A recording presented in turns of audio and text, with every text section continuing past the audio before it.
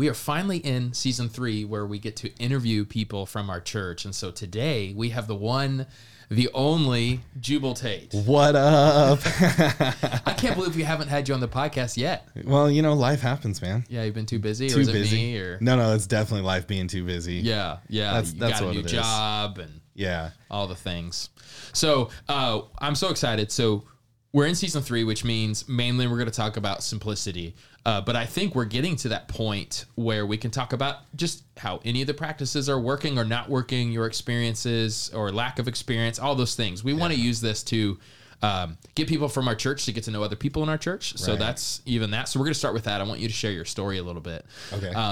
But then also just like to be encouraged, like we want this to be real. Right. And I even know like on Tuesday night in group, you were like pretty honest about where you're at and I don't want to give it away, but you were like, hey, here's this thing, but now I'm doing that. And I was like, that's perfect. Like that's super relatable. Right. And like when I look at my story, I was trying to remember, 2018, like my life got rocked the very end of 2018 with this language of Sabbath and simplicity and all these things. And I started putting it into practice and I went hardcore for like a year. I was like fasting 3 times a week. I mean, it changed my life. I lost like 20 pounds from fasting, even though I wasn't trying to lose weight. Like it was, then COVID hit, but let's not talk about that. But then there was a time where I was like falling out of it and not as disciplined. And I'm remembering that was just such a natural part for my life. And I like how our church is doing this long enough where we can be honest and go, hey, some of you might be, I was all in at first, but now I'm getting a little exhausted. What does this mean? So it's such a great way to recalibrate. And we just want people to know that's normal, right? Like this 100%. Is a part of the Christian life. So it's not about marking off tallies for God. It's about marking out time with God. I got Culture. you, bro. Come on. All right. So I remember when I met you, you had a really nice truck. I did. I guess we should just disclose this. We married sisters. Yes. Is that the not weird way to say it? I don't know. So we married the Smith sisters. The Smith sisters. Okay. So they're the same family, but we married different ones. I know that's so weird. I don't know why we. Yeah. So there was a time where neither of us were married to. This keeps getting weird. Yeah, let's just. Okay, but here it is. You were dating Jessica. I was dating Jordan. Yes. And I remember though praying for you because I shared the gospel to you. Yeah, we're going to play up in the snow. Yes. Yeah. Between Brian Regan comedy hour, I'd be like, hey, so what is your belief about this and that and that and this? So it's so fun to think about. I would have never thought where you're at today. You know what I'm saying? Like how cool. Just the way the Lord has saved you and stuff. But yeah, who is Jubal Tait? What's some of your story, your spiritual walk? Oh man, who is Jubal Tait? Well, so I was raised LDS. So I was raised Mormon, right? My family brought us to Queen Creek. My dad took a job doing the welfare farm. That's what brought us here, right? Because he's a farmer by trade. And so he ran my grandpa's farm and he took a job out here, or I guess they call it a calling, right? He took his calling to come out here and run the welfare farm. And so that's what brought us to Queen Creek. And we were running that farm from I think I moved out to Queen Creek in like 94, 95, somewhere You're around. An OG. I'm an OG, dude. The only thing that was there was Circle K, the liquor store laundromat, gyms, and the carniceria and Rudy's. That was it. And then Lil Pizzazz down the road. If you remember Lil Pizzazz, you have to love this video. I'm dead serious. Lil Pizzazz was the best pizza. I think I went to school. You did. With Kara, right? Her parents. Her parents, yeah. That's crazy. And then they had to move up into Mesa, and then, whatever. But that was seriously the best pizza ever. And that's right by the junior high, where we meet. Right by the junior high. Yeah, the bus barn. If you see the bus barns over there, that's where Lil Pizzazz was. I remember that. I think we moved here in 97, so you beat us. You're still an OG, though. Yeah. Oh, yeah. There wasn't 90s. anything. Yeah, 90s is OG for sure. Anyways. So yeah, I grew up on a farm boy.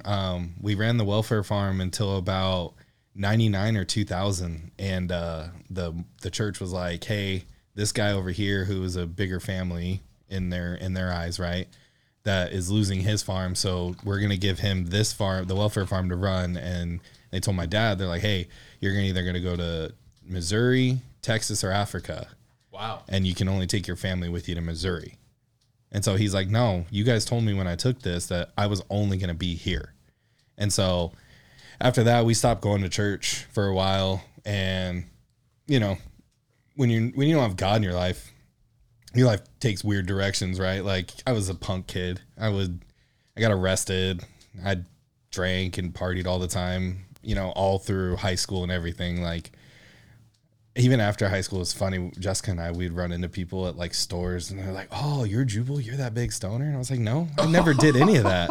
Like I partied, but reflecting back on that, I wasn't a good kid, and just seeing all that kind of stuff and the way that all went down was just because like I had an absence of parents. My parents didn't care anything about what I did. Pretty much once I was 16, I was on my own. I had my own job. I paid my own bills.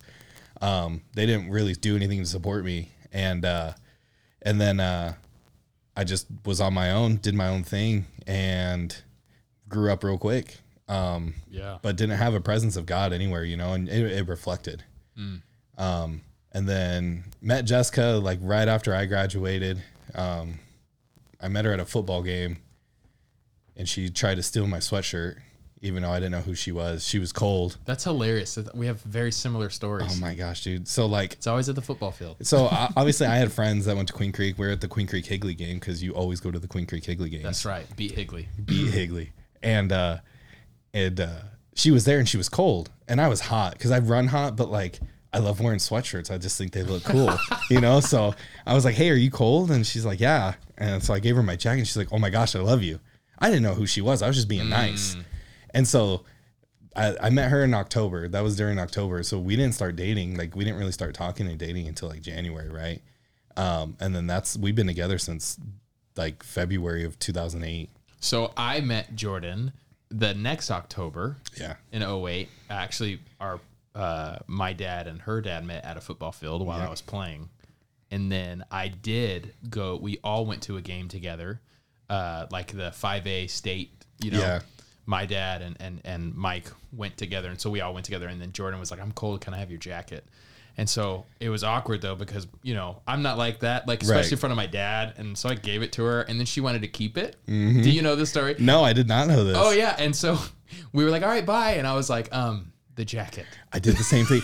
Jessica fully intended on stealing my sweatshirt. And like I was getting ready to leave and I go and find her. And she told me this like after like a year of us being together. She's like, "Hey, I was going to steal your jacket. I was trying to hide from you because I was going to take your jacket." And I'm like, it's a Smith thing. It is, dude. I don't know what it was. Yeah, she was shocked.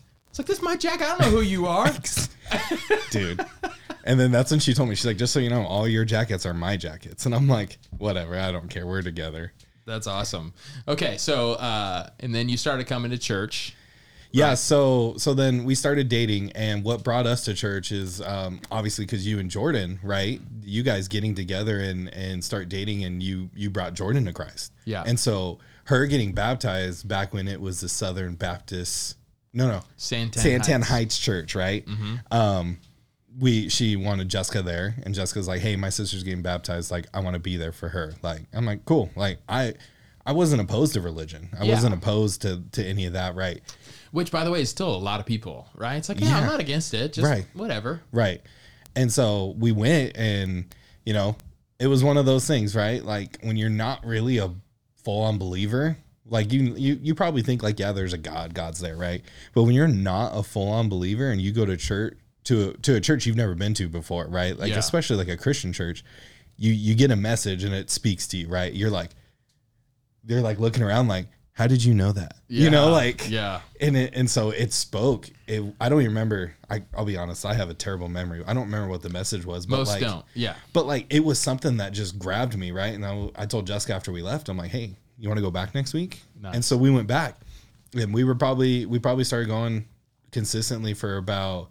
Because I think she got baptized in like October or November, right? Because we got baptized. Jordan, yeah. I think we got baptized in January. So so like 2 months. 2 months later, right? Like going through and like learning and everything, we got baptized, and that's when I came to know Christ, and I got to have that relationship. And I did the same thing I always do. I get fully involved in things and just start going. And it was a weird time for us because we had a whole bunch of friends that still wanted to go out and party and whatnot, but we're like, "Hey, we're on this new path and we wanted to change our lives." And it was interesting. We navigated through, we had our ups and downs just like everybody does when you're going through that season of life, not marriage ups and downs. We have a I've had those too. Pretty solid marriage, but nice. But like, it was just one of those things that you're going through and navigating as someone in their 20s. And it's tough. It's tough when you're in your 20s and you didn't have that growing up and you didn't have that foundation. Yeah. And now you're trying to figure that out, right? Mm-hmm. But yeah, so we came to know Christ. She already knew him. She already had a relationship, but like it was like reaffirming for her. And it was something we did together. But it was cool to do that with her and like for us to just grow together, right? Yeah. And be married and have that relationship together and have that be our foundation in our marriage has been really great. Like, I think that's practically what keeps us together, right? Because not a lot of people, but like people, when they go through relationships, they always do that whole like, oh, we're breaking up, blah, blah, blah, you know? Yeah. We've never done that. Right. Like, I think that's such a huge thing. Like, if you're together, it's a breach of trust, right? Yeah. And like, you work through it. And we did a lot of that. And, you know, I can't imagine life without her, and like she's my best friend, right? And like I don't know how we got here. I don't whatever, but like, you know, I think that's such a big thing, like having that person as your best friend. Yeah, totally. Yeah, and I think it shows. Yeah, you guys were a really good example for us as we were kind of figuring out what dating looked like. As we were always a year behind, although I feel like the family always acted like we were a decade behind you guys. They're like, they're the true OGs. They've been here for a long time. I'm like, I've been around for 10 years. You know? Kidding. And I think a lot of times they forgot that we didn't have my family to go to, right? Because of everything, all the drama that happened with my family. Yeah. And that situation is what really solidified my relationship with Christ, if I'm being honest, because like, going through that with my family, like that terrible situation, right? Like, how can I want to put this in words. Be as brief, but also. Yeah, I'm trying to figure out, like, it was just, it was a domestic violence situation and getting out of it. Like, at first I was hurt, right? Because it's your family. Yeah. But like, after I was done being hurt, I wasn't talking with God. And then I started talking with God and I realized, you know, their presence was terrible. Like there was no love, right? It was all, what are you going to do for me? What are you going to give me?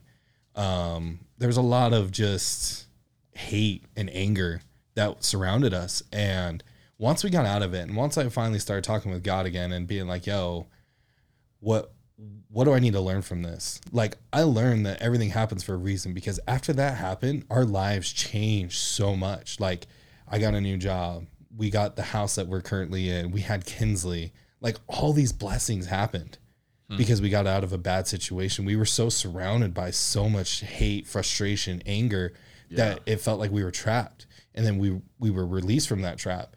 And, you know, I think God, sometimes bad things have to happen sometimes for you to realize. And it's not because of anything other than he wants you to learn from it and come to know him and come back to him. Yeah. And sometimes he's protecting you in those bad situations, I think. That's how I felt, at least through that scenario. Yeah, you know, like misery loves company. And so whenever you start to get healthy and change, the people who are closest to you are not. They just want to drag you down. Oh, dude. Yeah. And they're jealous of it. They maybe won't say that out loud, but that's the emotion they're experiencing. Like my sister straight up told me, because we got baptized into the Christian faith. And she straight up told me, she's like, you broke the seal, because we got sealed as a family in the Mormon temple, right? I don't know what that means. And I'm like, so you're telling me, like, and I told her this, I'm like, so you're telling me getting baptized just to get a better relationship with Jesus broke the seal, but our brother who's gay didn't? Like, man, you're going real in this podcast. You know, you know what? I'm an honest person. I always share it. You know, I don't have anything to hide. Yeah. I don't know. Yeah. You can edit it, right? I'm just kidding. We can if you'd like to. No. I'm good. But yeah, let's go back to that. A couple things I was thinking through with your story. Yeah. Is everything happens for a reason. Yeah, 100%. So the way I like to think about it is I think there's things that happen that grieves the heart of God, right? Because there's sin done to us, sin done by us, sin done around us. And there is this element. It's the age-old debate, how sovereign is God in every situation. Right. And I actually find some comfort knowing that there's been things that have happened in my life that God didn't ordain, that God didn't want to happen. Right. But there's evil, there's, you know. But Romans 8:28, he works all things together for the good of those who love him and are called according to his purpose.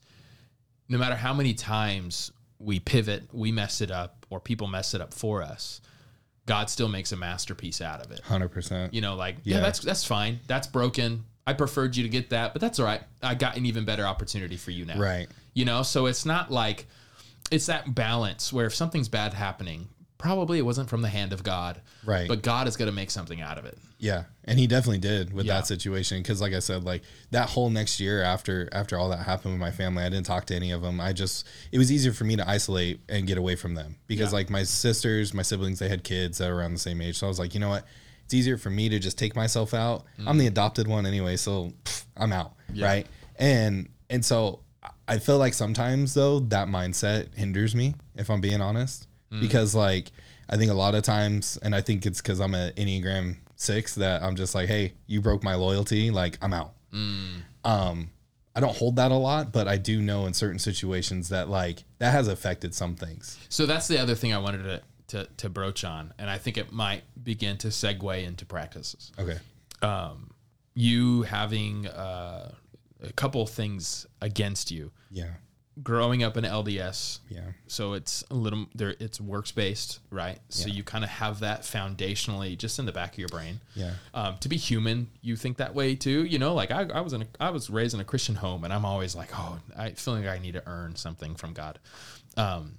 Two, having a home where it wasn't safe, like you had to leave it. Yeah. That has to do something to your psyche. 100%. And then, so how have you? Has there been a struggle not imposing those things on your relationship with God? Ooh, dang. That's a good question. I don't think so. Like at first, yes. 100%. Like I think it really kept me away from wanting to be honest with God and really having that relationship of being like, look, God, here's my life. What do you want me to do with it? Right. Definitely having that struggle. But I think once and like being adopted, like, you know, and then you said you were treated differently, right?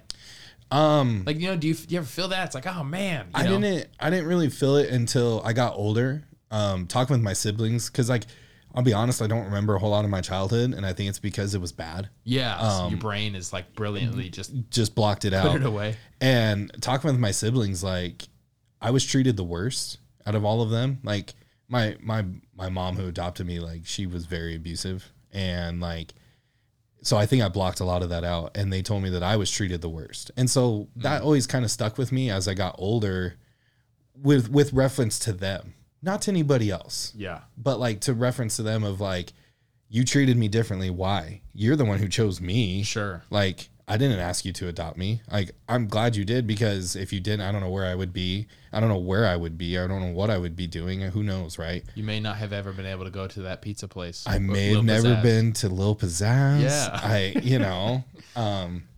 But I don't think I ever held that against God. And I think that's where my loyalty is different, right? Like, I think when you read an Enneagram 6, you're loyalist. And as soon as somebody crosses you, you're like, you're done. That's not how I feel about people. Like, I give people chances and like, I want to work through it. But there are times, I know there have been times where like, you just one too many times you're done. Like, yeah, it's boundaries. Jesus even tells his disciples, if they keep rejecting it, you just shake the dust off your feet and go to the next town. Exactly. No, of course there's like an evil version of that where it's like, if everybody's toxic, maybe you're the toxic one. Right. If everybody, they just don't get me, and everybody's mean to me all the time. It's like, maybe you're the one who's actually doing something wrong, and they're trying to help you, and you just call them evil. I was reading Proverbs 6 this morning, and it's like, blessed is a person who receives discipline and correction. That's the pathway to life. Yeah. And that's hard. It is. Now, I'm not projecting that on your situation. No, I'm just saying, like, whenever I talk about, like, because I think it is healthy to have boundaries. And sometimes, you know what? I just can't have this person in my life. Pray for them. Hope somebody else reaches them, because I think people get confused. Like, oh, I'm a Christian, though. I should always... But you need to protect your family, your loved ones, and all sorts of things. But also there's that other side, like when people ask advice, like I need to cut them off, right? I'm like, I don't know your story enough. Maybe you're the bad person who needs to repent. You know what I'm saying? Exactly. I've felt that, right? Like, And I don't think I am. Like, maybe in certain situations I have been, but like I have thought about that. Like, am I the one who causing the problem? The person who is toxic never asks that question. Right. That's so true. But I will say there is, and this is all because of I have God. Saturday, we go to Walmart in Queen Creek, right? We're getting birthday presents, go to a birthday party, and we're walking out. My adopted parents are right there in the parking lot. Right, same row where we parked, right? Do I ignore him or do I talk to him? That's what Jessica asked. She's like, hey, do you want to say something or you just want to move on? Right. I say something. You know, they're lifting up dog food. I'm like, hey, do you need help?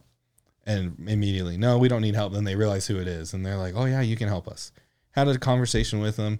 You know, they introduce, she's like, asked the girls' names and whatnot and saying how beautiful the girls are and everything.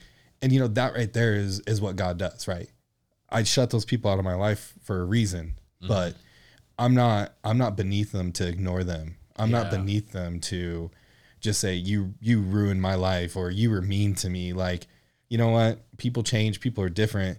I'm going to be cautious and I'm not going to interact with you. And like, you're not going to be part of my kid's life because I don't want those things to happen to them that happen to me.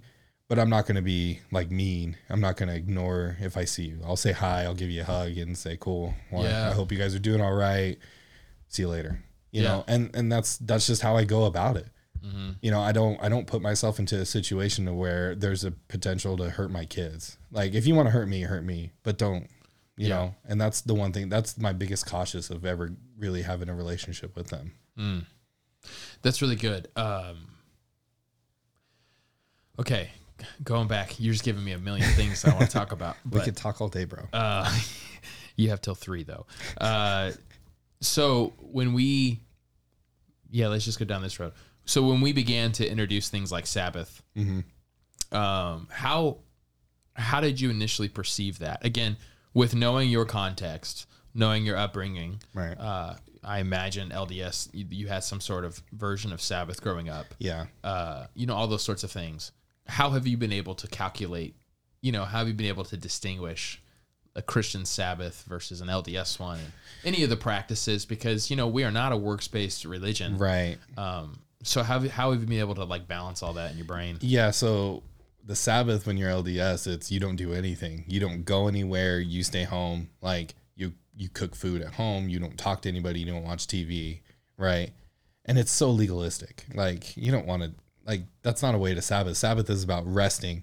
Sabbath's about getting that time with God. And celebrating and feasting. Exactly. Being with people. Right. And it's just to take that step back almost. Like, that's how I kind of think of Sabbath is like you're taking that step back from your week, your life, and being like, okay, I can just take a break. Yeah. I can just not like completely ignore things, right? Like, I still have responsibilities and things like that. But like taking that time to really focus on the things that you need to work on.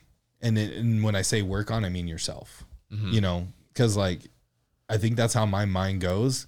I don't do a very good job of Sabbath, if I'm being honest. I'm working on it. I think Jessica and I, we were talking and we really need to like plan it out because we plan everything else in our lives. Why don't we plan this? Yeah, absolutely. You know. If you fail to plan, you plan to fail. Exactly. And that's I think the irony, rest takes a lot of effort. Sabbath takes a lot of planning. Right. You know, it requires you to change your whole schedule. That way, when Sabbath day comes, you don't have the laundry you're worrying about or the this or that, right? And so it really is reevaluating everything.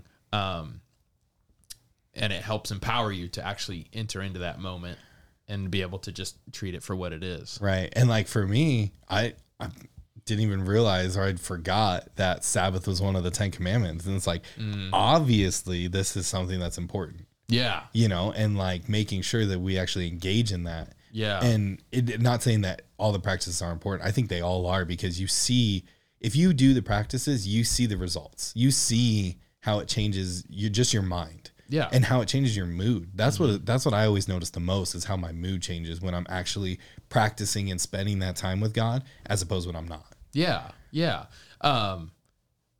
So I think there are some practices you don't have to do all the time, right? So like we're going to talk about fasting soon next year sometime. And I think there's seasons of life where it's like hardcore, like, man, there's brokenness in life. There's things that you want more than food. And you're like, God, I just, desperation. Or here I'm start preaching on fasting. But like, I think the biggest breakthrough we've seen with some folks, and I want more people to know about it, is if you got real, so I'm going to get real. If somebody has like a lusting issue, actually the first step is to begin to fast, because when you train your body to say no to food, it can empower you to train your body to say no to that's other good. things. Yeah. So it's like it's a training. It's like, I've already said no to food. I can say no to this other temptation. Right. But I think what I want to be helpful for folks as we're at number 3 now, right? Right. We're going to start to stack them, or it's like, I think we have 10 on the docket. You can't do all 10 all day, every day. Right.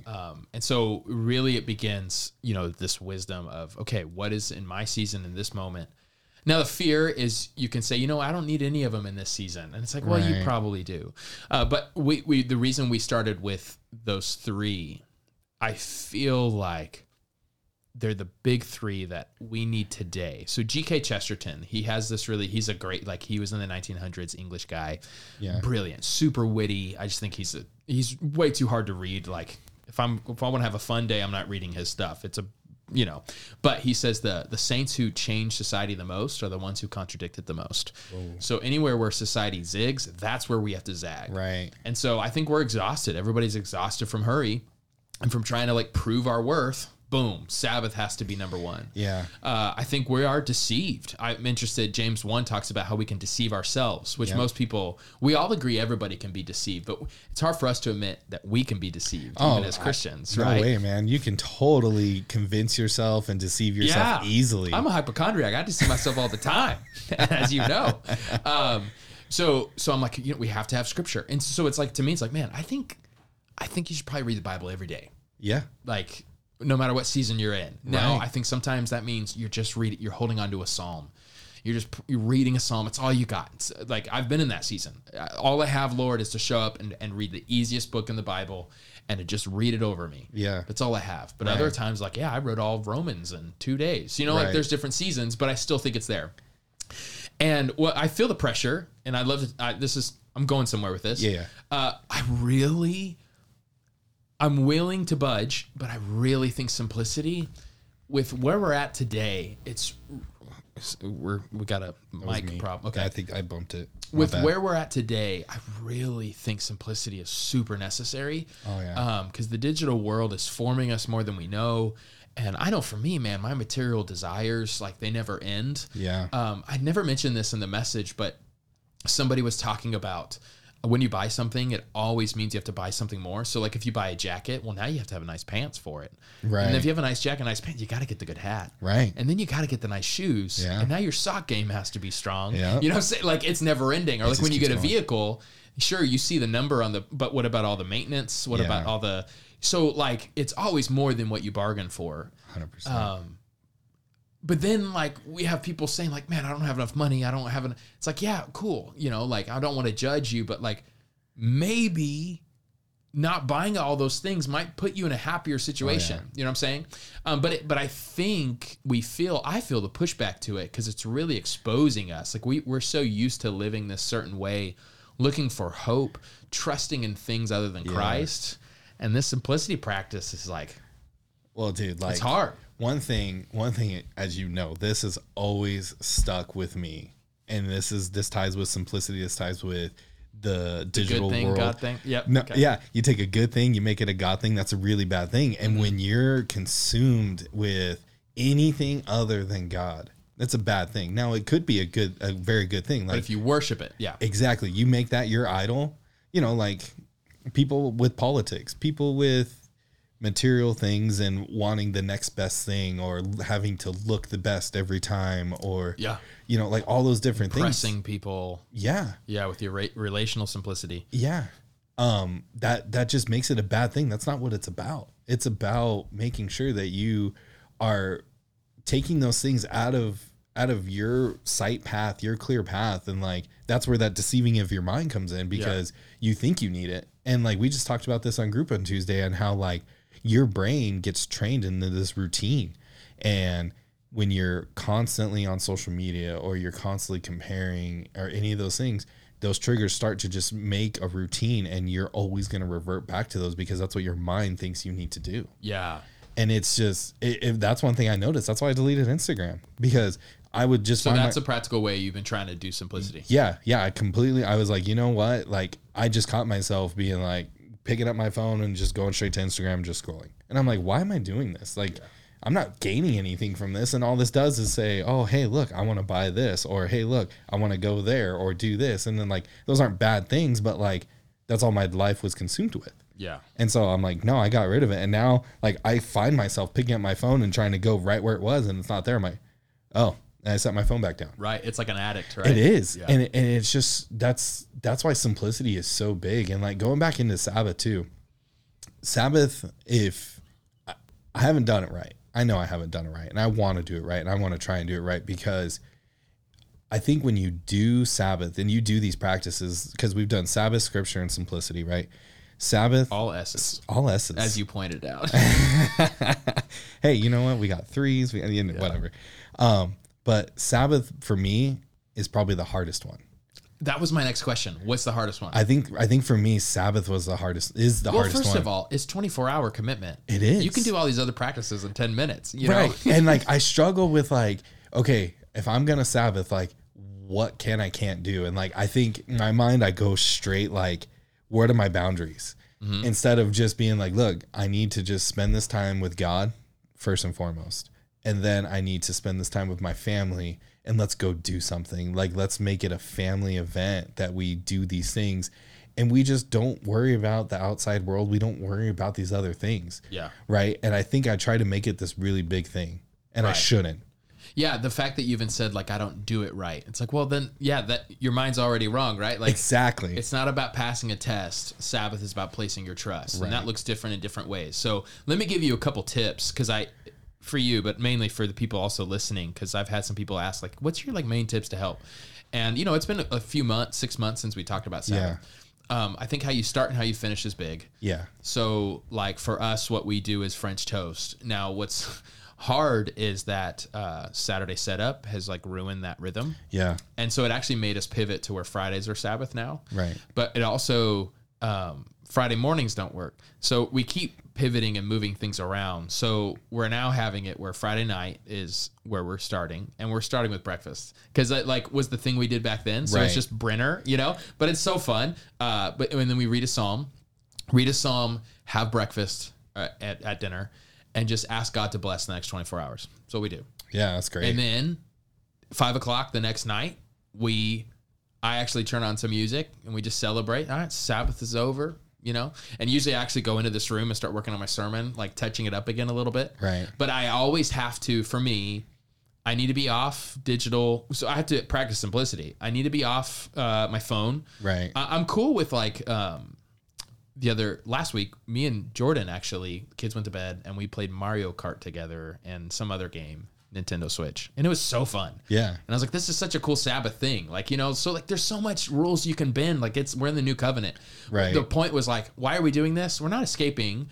We're just enjoying each other. Yeah. And so somebody told me the other day, it's a practice that glorifies God when you connect the gift with the giver. Oh, that's so good. For us, we were saying, this is fun. Thank you, Lord. Right. All right, cool. We just did something spiritual. Right. So we have fun together. So I always want to do something with my wife. Yeah.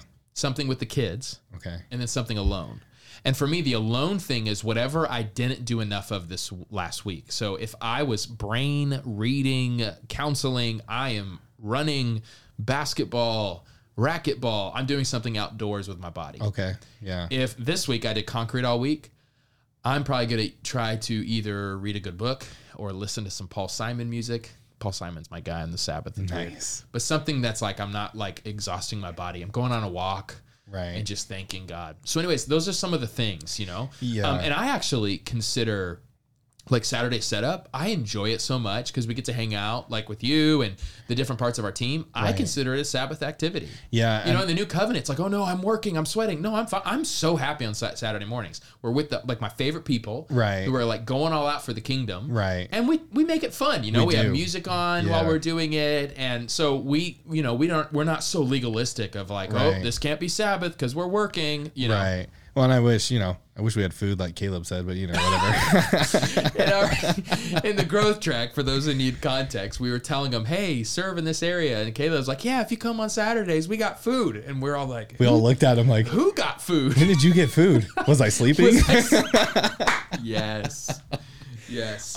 So do you not struggle with the idea of Sabbath? Not at all. Like, does Sabbath sound good? Like, have we done a good enough job where it's like, yeah, that's a good thing? Oh, 100%. Like, and I go through that same thought process that you have where like this week I was in a lot of meetings, did a lot of talking, did a lot of creating PowerPoint presentations or working. Oh, joy. Yeah. I actually like that stuff. Nice. You know, but like working in Excel and like all that, like, okay, now I feel like I need to do something with my hands. And so like, let's go golfing for Sabbath. Dude, don't tease me with a good time.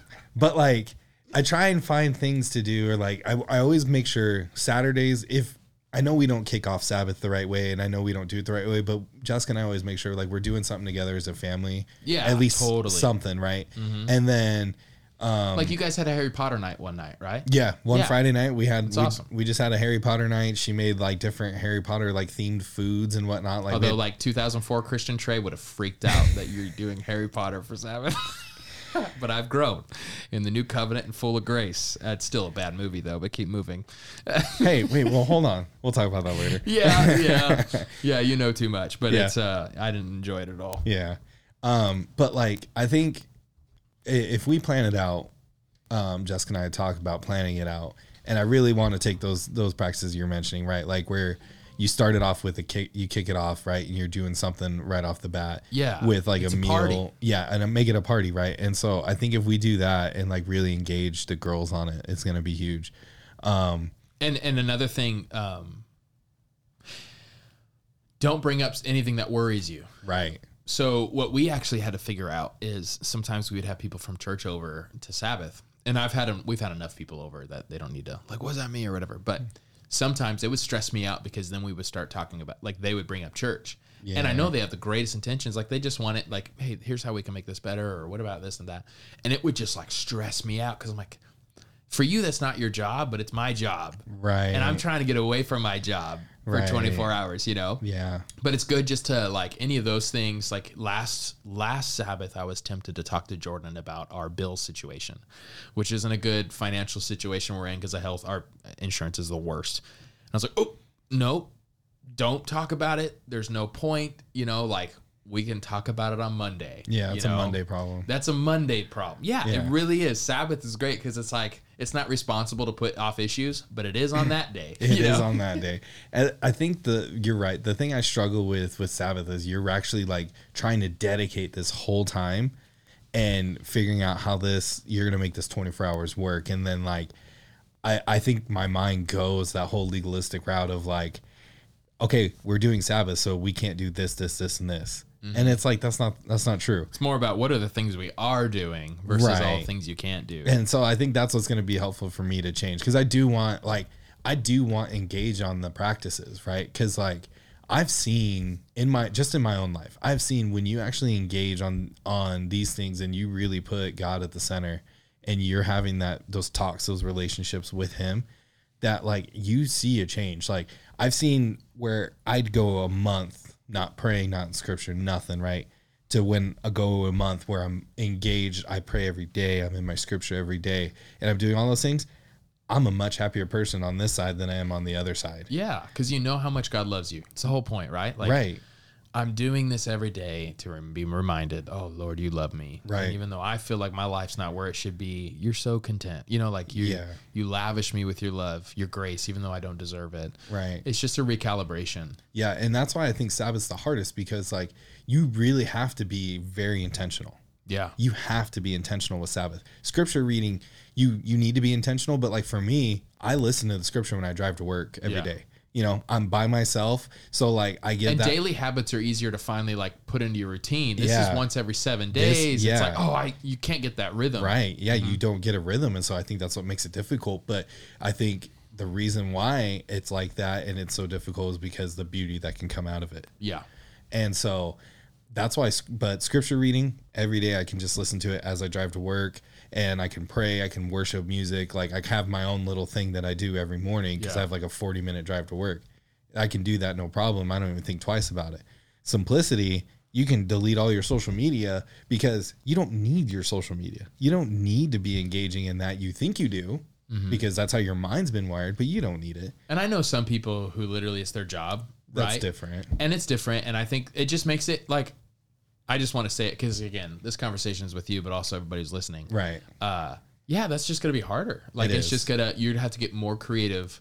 So, like, for me, I'm on, because I have to post this. Like, I'm always posting those things. And so the way I am adamant about it is I, have those do not disturb settings at certain times a day. Right. I put it in the other room. Like, there's ways out of it, but you have to be even more intentional. If it is your job, though, like, the way you can go about it, if it's your job, in my opinion, because I don't know, it's not my job, but I think what you can do, like you do what you need to do for your job.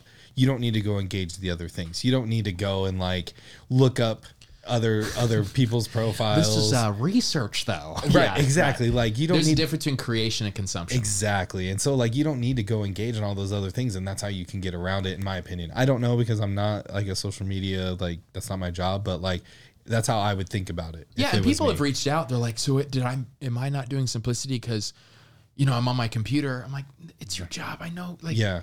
Okay, let's not make this legalistic. Yeah. And I'm not going to check in on you. You can do whatever. I'm just saying, are you really discontent with your life? For me, it's called holy discontentment. Like, I hit a spot in my life where I was just tired of doing everything the world said to do. And I just kept coming up empty. Yeah. Exhausted, fatigued, feeling like I'm not enough. I need to do more. And then realizing, oh, that's actually a gift from God because it's hey, there's a better way to live. Yeah, 100%. And then you look at the word and you're like, oh my gosh, he gave the pathway to it. Right. Okay. And God has grace for me, so I don't have to learn all this overnight, but it's training. And so training day 1, get out of the couch and walk for a mile. What does that look like for me? Okay, that means I'm going to read my Bible every day this month. And then we're going to stack onto that, Right. So that's like, it renovated my heart. It was such a cool, just like, oh, there's something more to this life. And then like that's changed us so much. And we brought Caleb into the journey and he's like, man, this is amazing. That's why we wanted to bring it on everybody. Right. But man, that legalistic what it is, it's 1 Peter 5.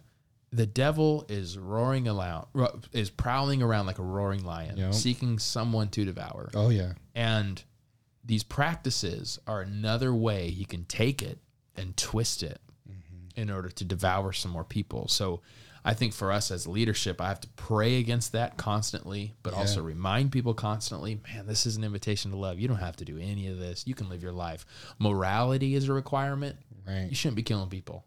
You know what I'm saying? Like, we're going to call the cops. Yeah, a little bit, yeah. But maturity is a request. Yeah. To me, this is James 1, someone who is growing in endurance, growing in maturity, enduring through the trials, sabbathing on the days where it felt great, sabbathing on the days when it doesn't feel great. Right. Really learning to do these things.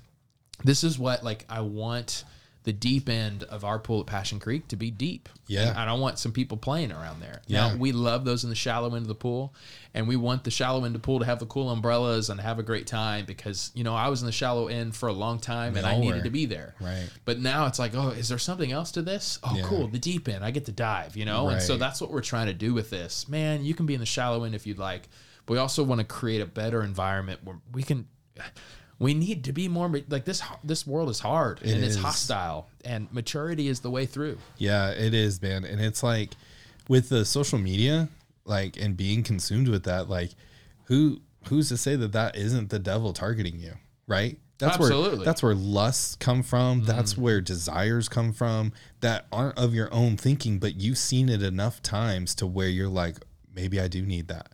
Maybe I do want to go down that path. Maybe I do want to do these things. When in reality, you don't, but you've seen it so many times that now it's ingrained in your mind, and now you have that routine. And that's why I was like, dude, I got to get rid of Instagram. Like, that's the only, and the reason why I pick Instagram specifically, because that's the only app I ever felt that with. Interesting. Right? That like I can go and on, that's a good example of freedom. There's other things I don't feel that with, so I don't have to go all out and delete it. Yeah. Yeah, the only thing that consumes me on Facebook is Facebook Marketplace looking at golf clubs and cars. Like, but I don't ever buy anything. It's just something I like to look at. But but I would notice on Instagram how that would change my mood, how that affected my mind. And so that's why I was like, look, I got to get rid of this. Like that was the one thing I knew for simplicity specifically. I had to be like, you got to go. To me, that was the biggest one. Like just this digital world that's happening to us. Certain generations, it's more of like the TV, the news. Yeah. Others of us, it's the social media. Yeah. Proverbs 6:27 through 29. It's through 28. Let's read that. It says, "Can a man take fire in his bosom?" Let's see what translation I'm using here. Thou shalt. Let's do the. That's in NIV is, "Can a man scoop fire into his lap without his clothes being burned?" No. Can a man? Let's see another translation. Yes, the answer is no. Can a man embrace fire and his clothes not be burned? And the devil's greatest trick is that you convince you he's not there, right? Right. And so what we have a lot is people exhausted and saying, "Why are my clothes burned?"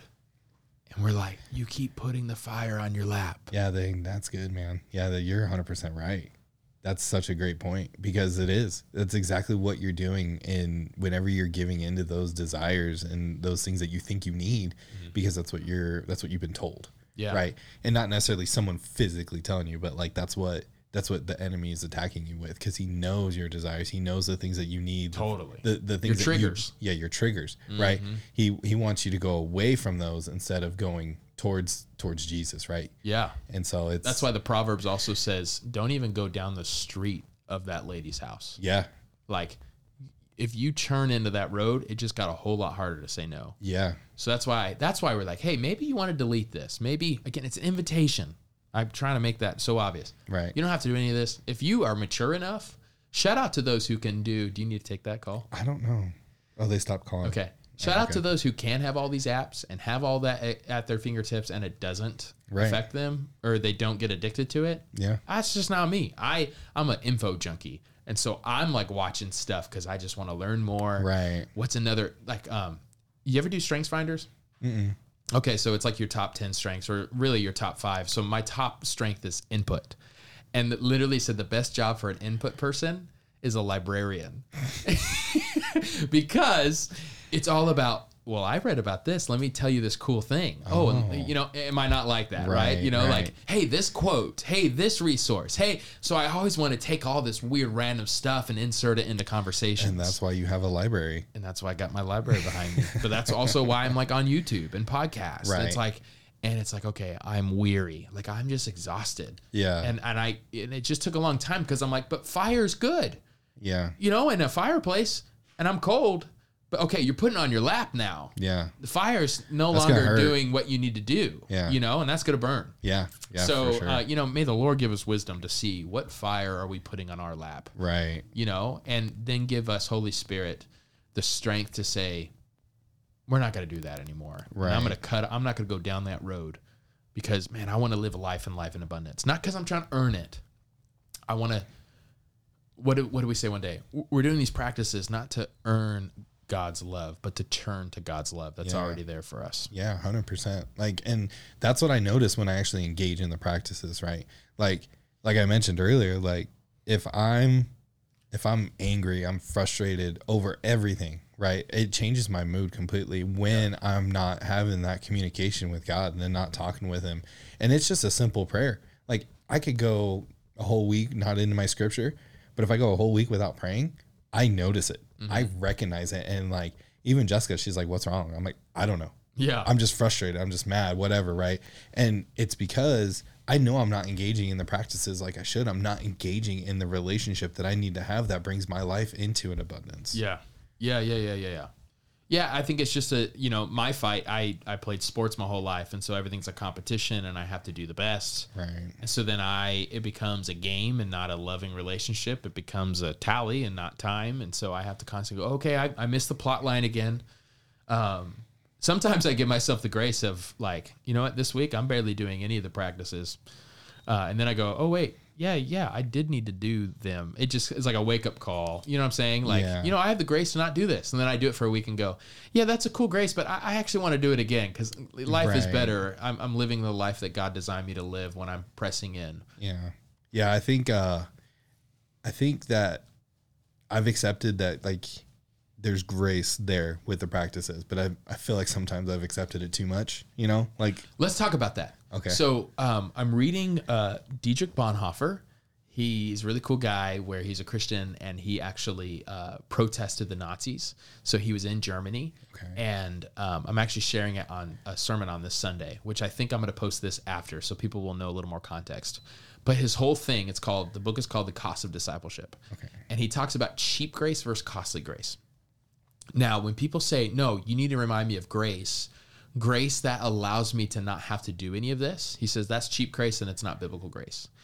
Grace, true costly grace, is grace that calls you to sacrifice your life, but it gives you the power to do it. Does that make sense? Yeah, that's good. So cheap grace is Romans 7, antinomianism, where Paul says, you've got it all wrong. Oh, I'm going to keep sinning so that grace can keep coming my way. Right. So all these people in Romans 7 got so confused. Yeah, I love grace. Sign me up. I'm going to go sin even more because then I need more grace to forgive me. He's like, no, you missed the plot line. Yeah. The person who needs the most grace is the one living in holiness because they're saying every day, God, if you don't, like, I'm going to practice simplicity today and I can't do it in my own power. Right. I need your grace to give me the power to do this. Grace is like jet fuel, right? It's what empowers us to live righteously. It does. But false grace says it's permission.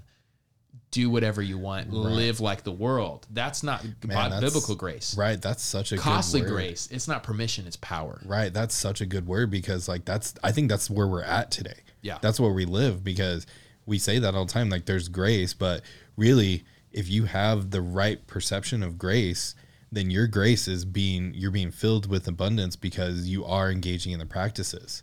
And I think so often we're like, oh, well, there's grace, right? Yeah. And really there isn't, because if you're not in that communication, you're not in that relationship with him, he's not really giving you the grace that you need because he's not listening to you. You're not inviting him in to be there with you. So I would edit that a little to say, go ahead. There is grace for you, but you're not grabbing it.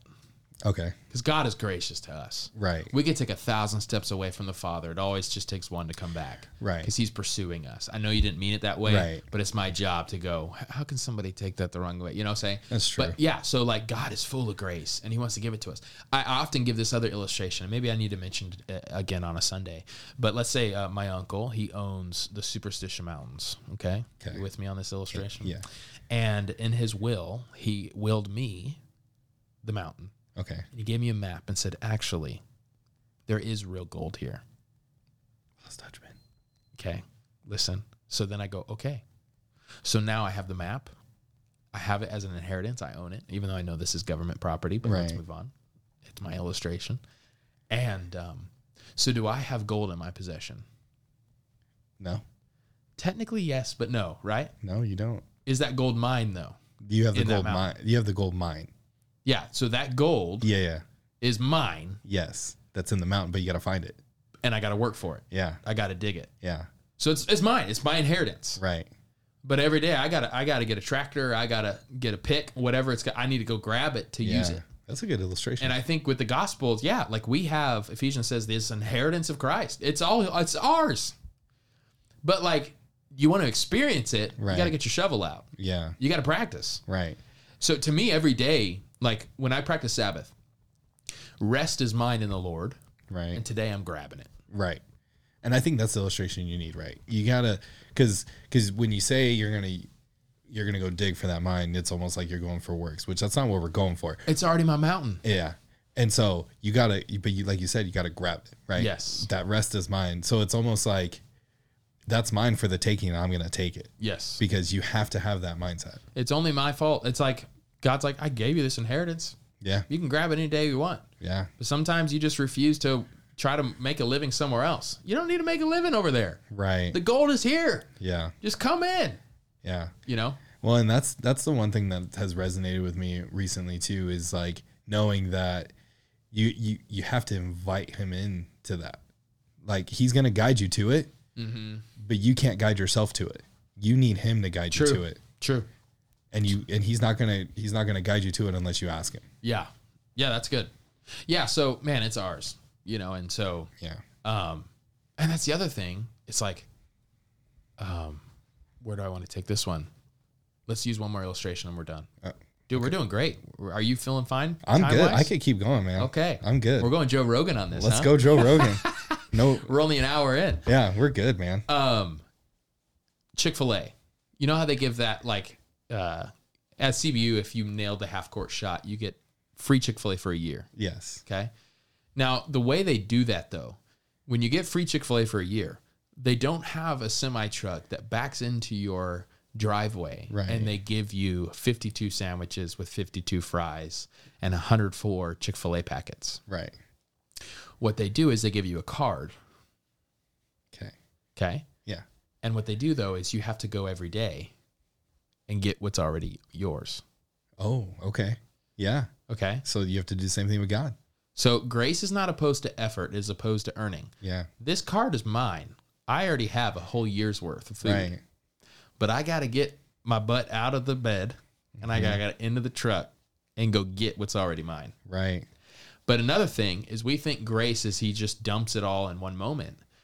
That food would spoil, right? So like it's one day at a time. So I need grace for today. And so that's why I'm pursuing the scripture again today. I can't go to church on one day. Right. And the next 6 days I don't have to eat because I ate a big meal on Sunday. That's not it. No. There's grace for each day. Yeah. And so I got the card and I'm just going in. Swiping it. And I'm swiping it. Yeah. Dude, that's good. Yeah. Because that right there is such a great illustration. Because you're right. You're not going to get it all at once. Mm-hmm. You don't need it all at once. Because you won't know what to do with it. Exactly.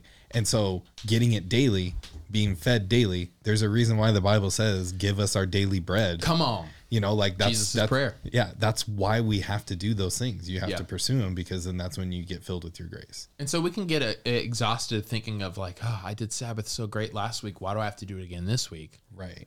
But it's like, okay, but that was a grace for that day. You got to keep going again. Yeah. But what a privilege. When you go, you're like, you know what? Why am I complaining? Yeah. I get free Chick-fil-A. Yeah. I just got to show the card. Yeah. I got to show my identity and I already have it, but I got to go get it. Yeah. 100%. And it's having the mindset of what an opportunity.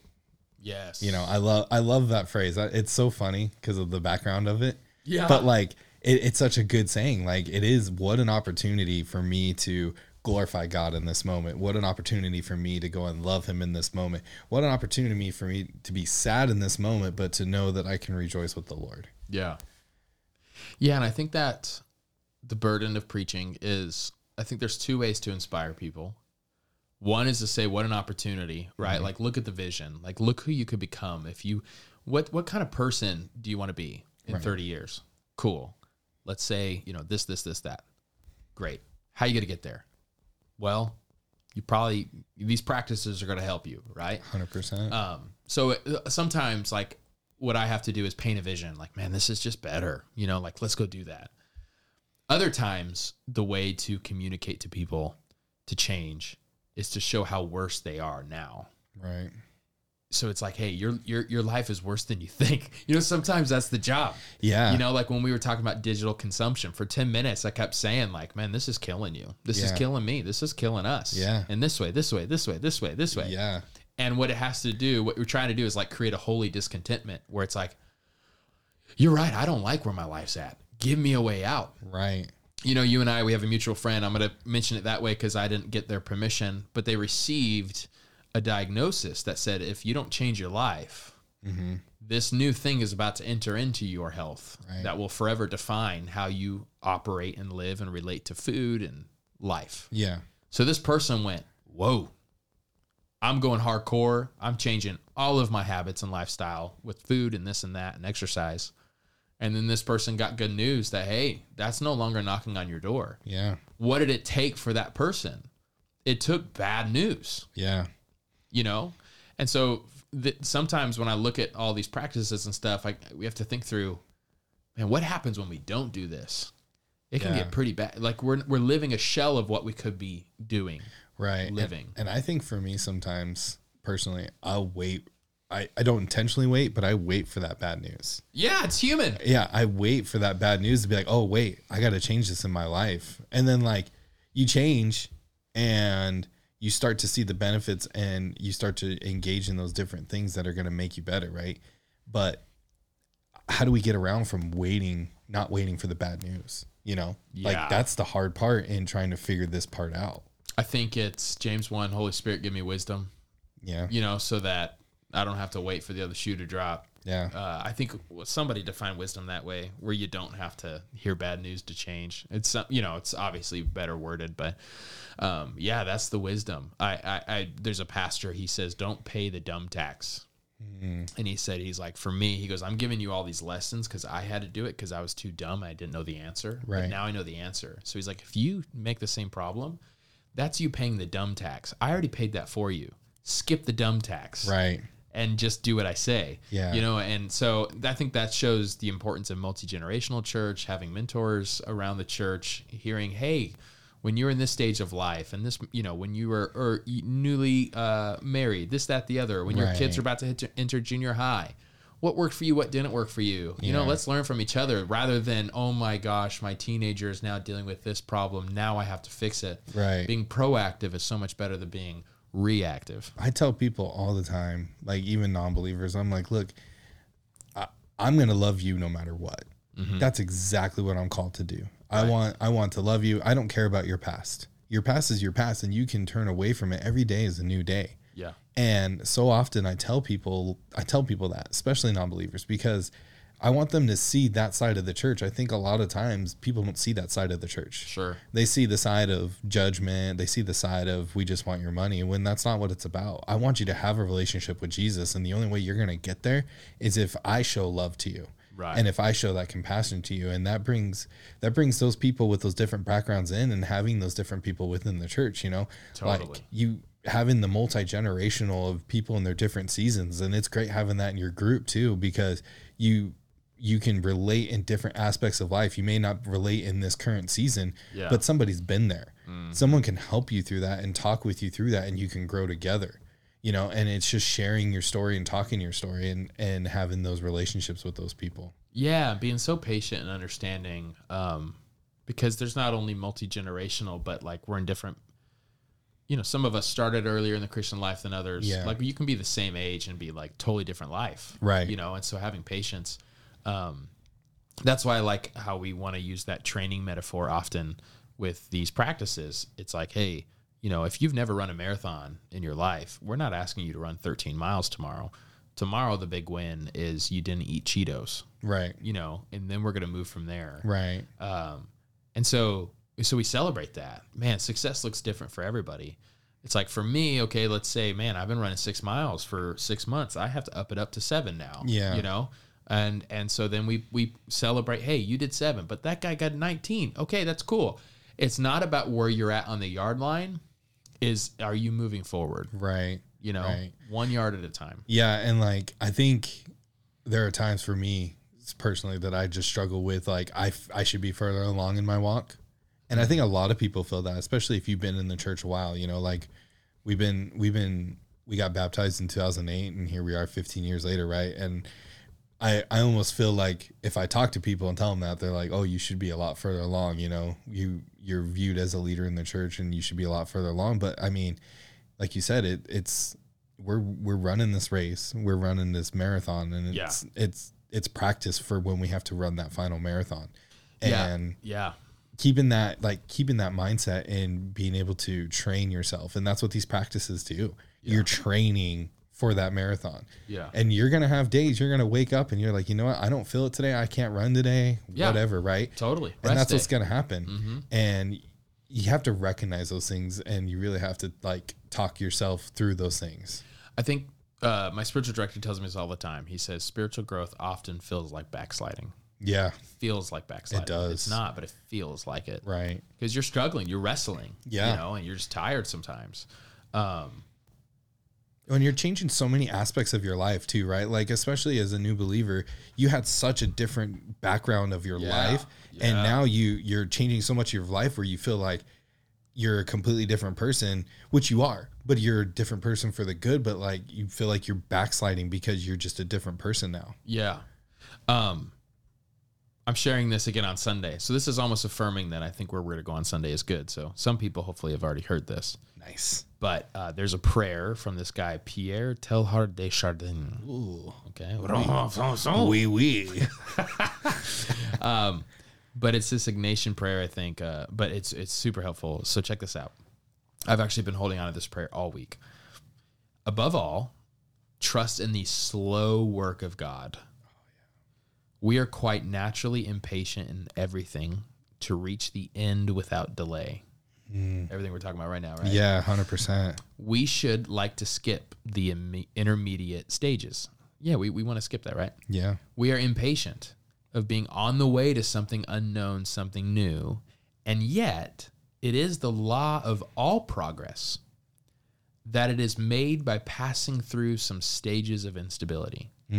So to make progress, you have to go through instability. Yeah. You have to be going like you're going backwards. Right. And that it may take a very long time. And so I think it is with you. Your ideas mature gradually, or maybe we can say our practices mature gradually. Let them grow. Let them shape themselves without undue haste. Don't try to force them on as though you can be today what time will make of you tomorrow. Yeah. So a lot of this, it's the practice plus time. Yeah. That equals that transformation. I'm almost done. I'm sorry. It's a long prayer. You're good. The few are just so helpful lines. Only God could say what this new spirit gradually forming within you will be. How cool is that? Like, who knows what God's going to be doing? Right. Right? Yeah, Only God knows so what good. we're on the path to. So don't judge yourself too soon. Right. Don't be like, oh man, I'm not into. No, God knows. Only Yeah. He knows. But I love this line.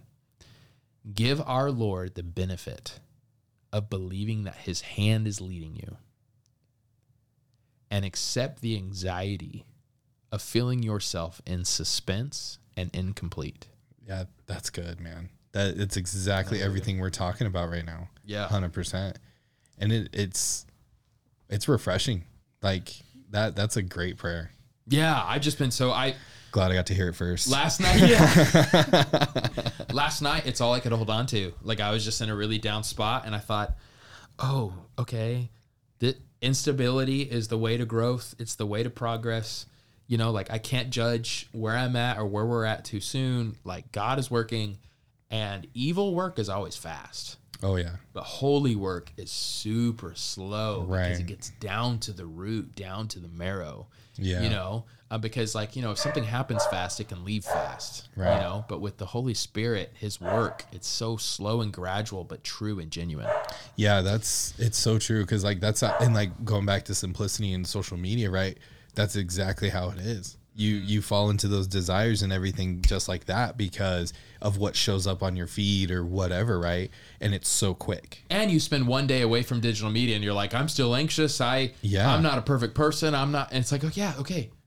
Don't judge yourself. It takes a while. Yeah. Like detox takes some time, right? If you're certain at an addict level, it's not a one-day clinic. No. Hey, you're here for a month. Hey, you're here for a year. You're here, like I think we're addicted to things more than we know. And it's going to take a lot of grace and a lot of patience to get through it. And it's even things that you don't think are bad or able to be addicted to, but that you are just because of the routines that you've created. Yeah. And that's what kills it because you feel like, oh yeah, I'm not doing a bad thing. Yeah. And it goes right back to when you take a good thing, you make it a God thing, it's a very bad thing. Mm-hmm. Like, and those are the things that always go through my mind when I'm going through some of these things and I'm working through them.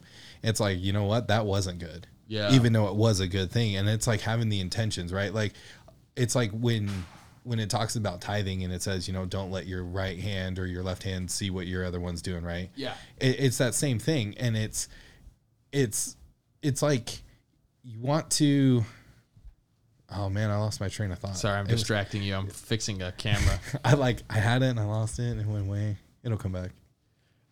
My battery is dying on my computer. But it's charging that and I'm trying to do both at the same time. Do you think of it yet? No, I lost it. It's gone. Oh man. Well, see you guys. No, I'm just kidding. That ends our podcast. We'll talk to you later. Yeah, it's just really, really slow. And oh yeah, that's what I was gonna say. I'm actually I think I'm grateful that it is slow, because when you achieve something, you're like, okay, what's next? Yeah, exactly. And then you're bored. Right. So like people who have like made all the money in the world are like, now what? Yeah, you find ways to make more money. But character transformation is a lifelong journey and project, and it's really a joy to go, man, there's so much more to go. That actually is inspiring, because now I still have a goal, but also, wow, praise God, look back to who I was 5 years ago. Look back a decade ago. Man, I am growing. Even in our group, the other night, somebody had said, I'm in a spot where this stuff is hard, but man, I can't deny when I look back at who I was in January versus who now. Yeah, a lot of changes happen. Oh yeah, dude. I look back to where I was 2 years ago, and so much changes happened. And like I think there were a couple of things that changed even in the last 3 years, and I'm gonna, between me and you, right? Sure. That helped me grow and change, and it took something off of my heart that was probably sitting there unintentionally, right? And it's something that I just messed up. Hold on. Oh no, I took away the wrong thing. The wrong one. Okay, hold on. It should come back. All right. I'm messing up this podcast. It's okay. There we go. You're back. All right, I'm back.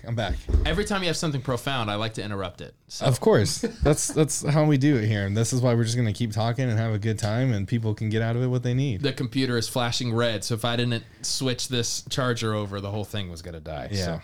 So.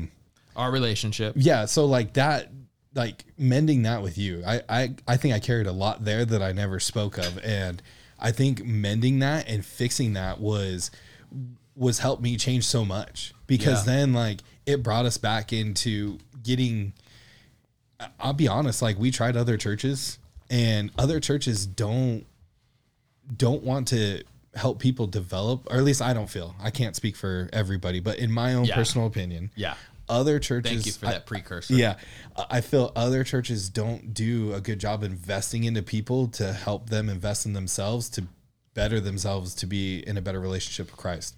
And I feel that's something that Passion Creek does. And we didn't do a good job of it the first time you were around, though. And that was part of that 2018 life transformation in my own heart that made me go, oh man, there's more to this. Yeah.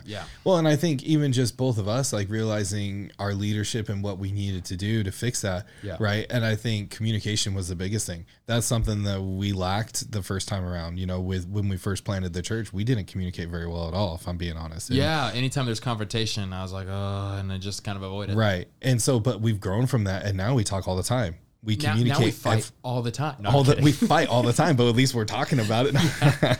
No, but we're willing to. We're willing to disagree. We're willing to go, hey, where are you at? Is everything good? Right. We can talk about it. We're big boys. Yeah. Yeah. And I think fixing that like changed me in other aspects of my life. I almost think that held me back from my own, like even professional development. Sure. Right. Because when I changed that, like that's when I really started to enjoy leadership, and that's when I really started to be good at it. Mm-hmm. And I just got so involved, and it made me realize, when you hold on to those things and you are struggling with those things with anybody or anything, like if you got to give those things up, you got to talk about them, and you got to work through them, because what is that holding you back from? Dwelling on rejection is a damaging infection. Oh yeah, it is. Dropping bars. Yeah, no, I mean, man, that's James 1, quick to listen, slow to speak, slow to anger. Anger there is orgizo, or orgazzo, I think, where it's the slow simmer, like just, man, that person bothered me. I'm going to ghost him because that really bothered me. He's like, hey, be slow to that. Quick to listen means go to the table and have the conversation and figure it out. Right. And then even going into verse 2, the endurance. Mm-hmm. We are in the endurance of this, and what does that build from that endurance, right? Like even just James 1-3, just that whole part, right? And really 1-3. Yeah. 1-3. Yeah. Just engaging in through that and learning that part and getting through that endurance. Like you're building something better. And I think that's what the endurance is for. That's where we're entering into in our church is honeymoon's over as far as like, hey, practices, that's kind of cool. Let me experiment. Now, okay, will you endure? Yeah. Like, are you going to actually let this mature you? Like it's typical. And we had considered doing this. Let's do a sermon series for 4 weeks where we talk about the 4 most important practices. Hope that you do it. All right, let's just go back to normal day life. But we're annoying, and we're going, okay, 4 weeks on each practice, and then the next 8 weeks, it's all we're talking about, and then maybe we'll enter into the next one, which I'm not sure what we're going to do. We might take a pause in November, just to make sure, okay, let's not overwhelm, okay, where are we at with Sabbath, Scripture, simplicity? Yeah. Cool. All right, because the next one's generosity and then fasting, and I'm excited for those things, but we're just not wanting to bulldoze through, you know? Yeah. But yeah, that's endurance. Yeah. It's a grind, you know, but there's so much life on the other. It's just like training. It's 100% training. And like, I love the way that the practices are being engaged, right. And being presented, because I know for me, I need to understand those things. And I think having like, if you don't have that big background and then you can say, hey, look, like this is what Jesus did. This is how Jesus and the disciples went through things, and they process things by doing these practices. Like, to me, that's like, okay, cool. If I do that, that's just going to better my relationship with Christ. And like seeing the practices that are coming up, I'm excited because like in my mind, at least, I'm already trying to engage in those. Sure. Yeah. You know, like I know you're doing generosity. You're not like waiting like, well, I'll wait to be generous. Yeah. Like I'm excited for generosity. I do try and fast. I haven't been good about it the past few months. I'm so excited to teach on that. I mean, that's been life-changing for me. And fasting was never the thing I thought it was. Right. But, yeah, what else were you going to say? Sorry. No, I cut you off. Oh, you're good. Okay. Oh, man. We're getting to the part of the episode where I'm like, I have a great idea. No. Oh, yeah, Eugene Peterson. Eugene Peterson has this line in, I don't know, I have all of his books. I'm obsessed with Eugene Peterson, as you know. But he says, the Jesus way, wedded to the Jesus truth, brings about the Jesus life. Mm. And what we're trying to do in the practices is this is the way of Jesus. Sabbath rest, this is what he did. Mm-hmm. You know, memorizing, meditating on Scripture, this is what he did. Simplicity, like he didn't own a lot of things. Like this is what he did. Yeah. Okay, that's the way of Jesus, the hodos in Greek. It's actual set of not just beliefs but behaviors. Mm-hmm. But we are what you would call this book right here that I'm actually holding up. It's called Remaking the World. Mm-hmm. How everything changed in 1776. Yeah. But do I want to go all the way in that book? Yeah. So essentially, one reason why I think we haven't seen like major life transformation in the American church is we just think the Jesus truth brings about the Jesus life. Mm. But you have to wed it to the way. Right. So the reason we think just truth, which again, truth is a wonderful start. That will eventually lead, if you do it right, it'll lead you to do it. James 1:22, be doers of the word, not hearers, only deceiving yourselves. But this is why we're focusing on the practices, because that's we don't naturally want to do any of the things we're learning. But Jesus' way, wedded to the Jesus truth, brings about the Jesus life, which is life in abundance, peace that passes understanding, all those things. But the reason why it's hard for us is naturally we are Cartesian, which is Rene Descartes. He has this whole theory, I think, therefore I am. And so he says all that matters is you have the right knowledge. If you get the right set of information, your life is great. But I lived the Christian life long enough to go, okay, I knew the gospel. I knew all the right stuff, but I was living habitually. I was habituated into a secular system. Yeah. I was watching things I probably shouldn't watch. I was talking, like all the things. Yeah. So even though I knew the truth, I was living another thing. And I didn't have the Jesus life. And I'm not talking about salvation. I think I was always, I was saved when I believed in it the first time, but I wasn't living in the fullness of the telos, the maturity, the wholeness, as James 1 says, until I realized the Jesus way, wedded to the Jesus truth, brings about the Jesus life. Right. Well, it's just like I was talking about. I'm a completely different person. I know Jesus's way. Like I know I'm saved. I know the gospel. I know all that. Right. But if I'm not engaging on anything, I'm a completely different person. Yeah. And that is telling to me, because if you don't engage on those things, you're not happy. You're frustrated. You're anything that is anything that can be attacked easily by you. You know what I'm so encouraged to encourage you with? What? There will come a time in your Christian maturity where doing all the right practices actually sometimes leads to more misery. Yeah. Oh, I already know that. Which it's called the dark night of the soul. Like even like this last month, I think I've actually been really... That's in that book, right? The Glass House? The Dark Night of the Soul?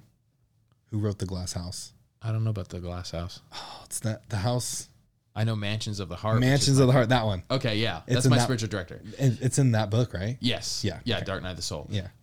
But it's like it's hard, and I think God in His grace doesn't introduce that thing until you're really you've been doing it for a long time. Like they actually say most people don't experience that till like in their 60s, and if they've been doing it their whole life. But I feel like I'm experiencing a miniature version of it. Where this past month I look at like my habits and practices, I'm like I've actually been killing it. Like I've actually been doing the things, right? But man, I'm exhausted. I'm miserable. I'm waking up with anxiety, and it's like, but I'm doing the right things. And so sometimes even like I want to use that as an encouragement. Hey, your life will probably get immediately better. Like if you Sabbath, it might be right after that Sabbath, you're so rested. Yeah. But there might be days where you're not. Yeah. And that's when it's like, are you doing this? Are you serving God for your sake, or are you serving God for God's sake? Yeah. And going, okay, even though I'm still miserable doing this, I'm still not going to fall. I'm not going to go into temptation. I still know your way is the right way. It's the good way. It's the beautiful way. And even though I don't feel the payoff yet, I'm going to keep leaning in. And that's where everybody turns. Yeah. That's the turning point for everybody, because it's so easy to just be like, no, I'm not going to do this today. No, I'm going to go do whatever. Right. And that's when you give in. That's when you give into the sin. That's when you give in desires, temptation, all those things, because it's hard. And that's why you need community. It's like, hey, like that's actually what's been holding me up. I have friends, mentors, and I just been like, hey, here's my life. Here's what's going on. I'm tired. I'm this, I'm that. And they're like, hey, we've been there. You're doing right. Keep pushing through. Yeah. I got a text yesterday that said, do not grow weary in doing good. Yeah. For at the right time, this is in Galatians, you will reap a harvest. Yeah. Don't grow weary. Keep going. You need to hear that from somebody. You do. You do. And like, I find it too, when you're engaging with other people of different walks, I think it helps me personally when I'm talking with people who don't have that relationship or have that life. I can talk to them about my previous life and how I was before and who I am today and why I am the way I am today. Yeah. And like, that's the biggest thing of where I'm at with my new company, right? Like I feel like I can talk about that freely and I'm not going to get in trouble. Sure. Where before, the place I worked at before, if I said anything along those lines, I'm going to go to HR or whatever, right? But people could talk about other things that are total worldly things that I don't agree with, but I have to be okay with. But they can't be okay with what I believe in. Yeah. And so whenever you get the opportunity to talk to those people about that, it helps bring me back. So like when someone's struggling with something and they talk to me about it, or somebody just has this way of life that they're living in, I can tell them, well, here's kind of what I think. Yeah. Here's kind of where I would go with things. But like my thought process is always Jesus' foundation, right? And like how I would go about things. And that's encouraging to help turn back into the right direction instead of turning away to the temptation and everything like that. Yeah. Yeah. And I think one way to witness to people is to go, you know what? You don't have to, like, hey, you don't have to fully adopt. Like, I'm not saying you have to be a Jesus follower, but how about you try this thing that Jesus does? Right. And let's see how it changes your life. Yeah. Like, I think it's interesting when Jesus would call his disciples, his first thing was what? Follow me. Follow me. Just, hey, you don't have to sign off on a document yet. Just start doing what I do and see what happens to your life. Yeah. Exactly. So it's like, hey, how about you try this? Let's pivot. Let's do something the way of Jesus is. And wow, you're going to be like, okay, I want to know more about this rabbi and his way of life. Right. It's a good way to introduce people. Well, and you see the things that change, right? So if you just start off with prayer, just praying every day. Yeah. And there are times that's hard. And I found that when it's hard for me to pray, like I'll start a prayer and then I'll just get distracted. Yeah. In that moment, this week, I tried something new, is that when that happened, I'm like, you know what, God, I think I'm just going to sit here and meditate. I'm just going to try and listen to what you want to tell me and keep the distractions out of my head, because I'll go squirrel all the time and other things pop up. I'm like, keep those out. And I'm just going to sit in silence and listen. And I think if you can recognize and do those things, like that's what helps you grow. And that's what builds that endurance. Yeah. That's making space for grace right there. Yeah. 100%. And it was definitely encouraging. I don't think I got anything from it, like in that moment, but like being able to recognize that I can do that in those moments, I think more is going to come, because it's not going to come in that moment. You're going to get different things at different times. You don't know when that's going to be. Yeah. Give our Lord the benefit of believing that his hand is leading you. Yeah. So good. Or what's that other line I said? Is this all in that prayer? Yeah. Dang. Your whole sermon's on the prayer, right? Only God can say what this new spirit gradually forming within you will be. Yeah, exactly. Right? So that's the other thing, man. We judge ourselves so fast. I tried this. Am I better now? Right. Okay, I'm not. That didn't change me. I'm out. We want that instant gratification. Yeah. Because that's the world we live in, is that you get that instant gratification. I can pull my phone up right now and order food and it'll be here in 20 minutes. Yeah. Instead of going into the kitchen and making food that takes me 40 minutes.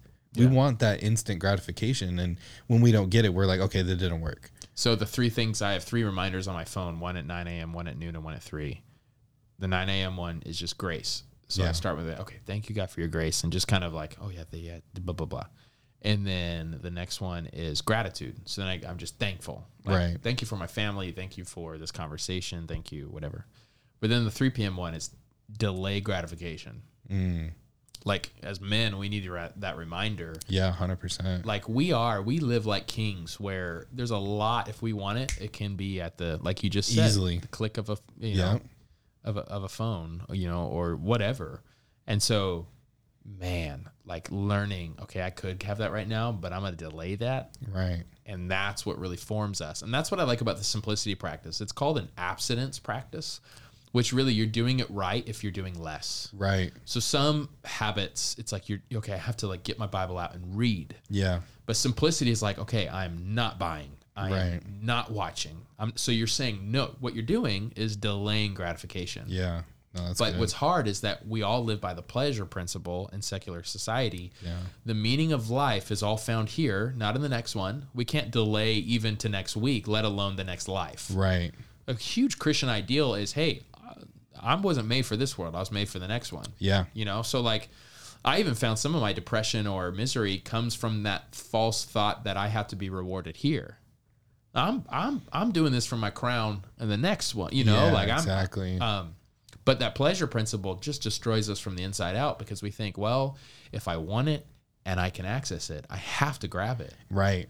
And that's like, no, that's actually the worst thing for you. That's why fasting is also another great thing to do. And that's and it goes back to that routine in your mind and what it trains your mind to do, right? Because then you do it over and over again, and that's where a lot of consistent sin stimulates from. That wasn't the right word. I don't know what word I needed to use there. Stems from? Stems from. I don't know why I said stimulate. I said stimulates. That's... Yeah, whatever. That was stupid. But like, that's where a lot of sin stems from, because you go and get it, and then you got it, and you're like, cool, I'm done. And then your routine now kicks in and says you need to go get it again. Desire gives birth to sin. Sin fully grows up and leads to death. James 1. James 1 just is a gift that keeps on giving. Do you think Yoda knew James 1? What? Why? Anger leads to hate, like that whole Jedi thing. Oh, I don't even know it. I'm such a bad Star Wars fan. I'm gonna butcher this. Caleb's gonna kill me. Okay. It's like Yoda says, like, anger leads to hate leads to. I gotta look it up. I'm gonna say it wrong. Hold on. Yeah. What is it? Does he say it in the originals? Yeah. What do you call it? No, not the prequels. They're just called originals. The originals, yeah. That's how much of a Star Wars fan I'm not. I know. I can't believe I'm butchering this right now. I'm terrible Star Wars. You're the Star Wars guy. No, Caleb's the Star Wars guy. Caleb's the everything movie guy. He is. Okay, fear is the path to the dark side. Fear leads to anger. Anger leads to hate. Hate leads to suffering. Okay, yeah. That's pretty profound. Yeah, that's what Yoda said. Yeah, he even said it in order. He didn't mess it up and say... No, that's how he said it. Say this weird I did. Yeah. Interesting. He didn't say it. Yeah, that's how he says it in the movie. Yeah, it's interesting because that's actually profound about fear being the basis. Yeah. Because perfect love casts out fear. Right. And, the opposite of love isn't hate. The opposite of love is fear. Oh, really? Because perfect love casts out fear. John contradicts. He says, no, you don't live a life of fear, live a life of love. If you think about it, why do we hate? Why do we tear down? We are fearful. There's not enough for me. we're fearful what they're gonna, So fear Yeah, is a huge base. Yeah, that is a huge base. Why did Adam and Eve, sin? They feared, like, oh, I won't have enough. I need to have this to take care of myself. I didn't know that. Fear is pretty big. That's good. Yeah, fear is pretty big. It's funny how Star Wars kind of tied into that and tied into to those things, right? Like, there's those little nuggets in there. It's not all bad. Yeah, no, it really. I don't know Star Wars enough, but they say it's like it's the perfect. And we'll close with this nerdum. Star Wars, the story is like the perfect the hero's journey. Yeah, and then like Luke, goes through this thing, and then he overcomes his obstacles, and this is and that's what made so many people upset in Episode 8 when Luke all of a sudden was no longer the hero. Right, and he's just like, yeah, whatever. Yeah, but it really represents our time. Like we don't like look up to heroes like we used to. That's true. We don't. It's like this whole YouTube video. Again, this is me when I wasn't practicing digital simplicity, but it's this whole idea where you have like, remember Top Gun, like the Top Gun 2, wasn't it just great? I love that People were like, movie. they don't make them like they used to. Like this felt like a classic movie. Oh, this movie's great. It was a classic movie because America was actually like a good institution to trust. He was just a good person doing a good thing. Yeah. All the movies today are like, oh, everything's corrupt. Right. Like we actually like the anti-hero more than the hero. Like we like Joker, who's just a terrible person, but you find yourself rooting for him. Like why? Like if you think, no, this is terrible. Yeah. But it's interesting in our era, we're so skeptical and doubtful of good. Yeah. That we just elevate the anti-hero. Yeah. Which is why true. like a Top Gun thing was like so refreshing. Like, oh, we can still have heroes today. And like, why do we have to ruin everything? Oh, Luke Skywalker and this and that. And it just shows our need. Like we just don't have hope. We're like, there's no change. We're just going to celebrate how terrible everything is. We're going to try to find hope in that, which is called nihilism. Yeah.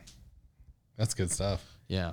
Talk about nerdy. Your phone keeps vibrating, and I know it's your work phone. No, it's not even my work phone. I put that on complete silent. I hope I didn't. Nah, I didn't miss I just keep checking my phone, even though I know I have my Sabbath settings on it. So literally, it won't beep me, and yet I keep checking. It's because mine keeps going off. It's my stupid Ring notification because my street's a busy street all the time. That's why a lot of times I just ignore my notifications. Nice, but yeah. Well, this is. I mean, I can still keep going if you want. I got time. Is there anything else you want to bring up? I don't know.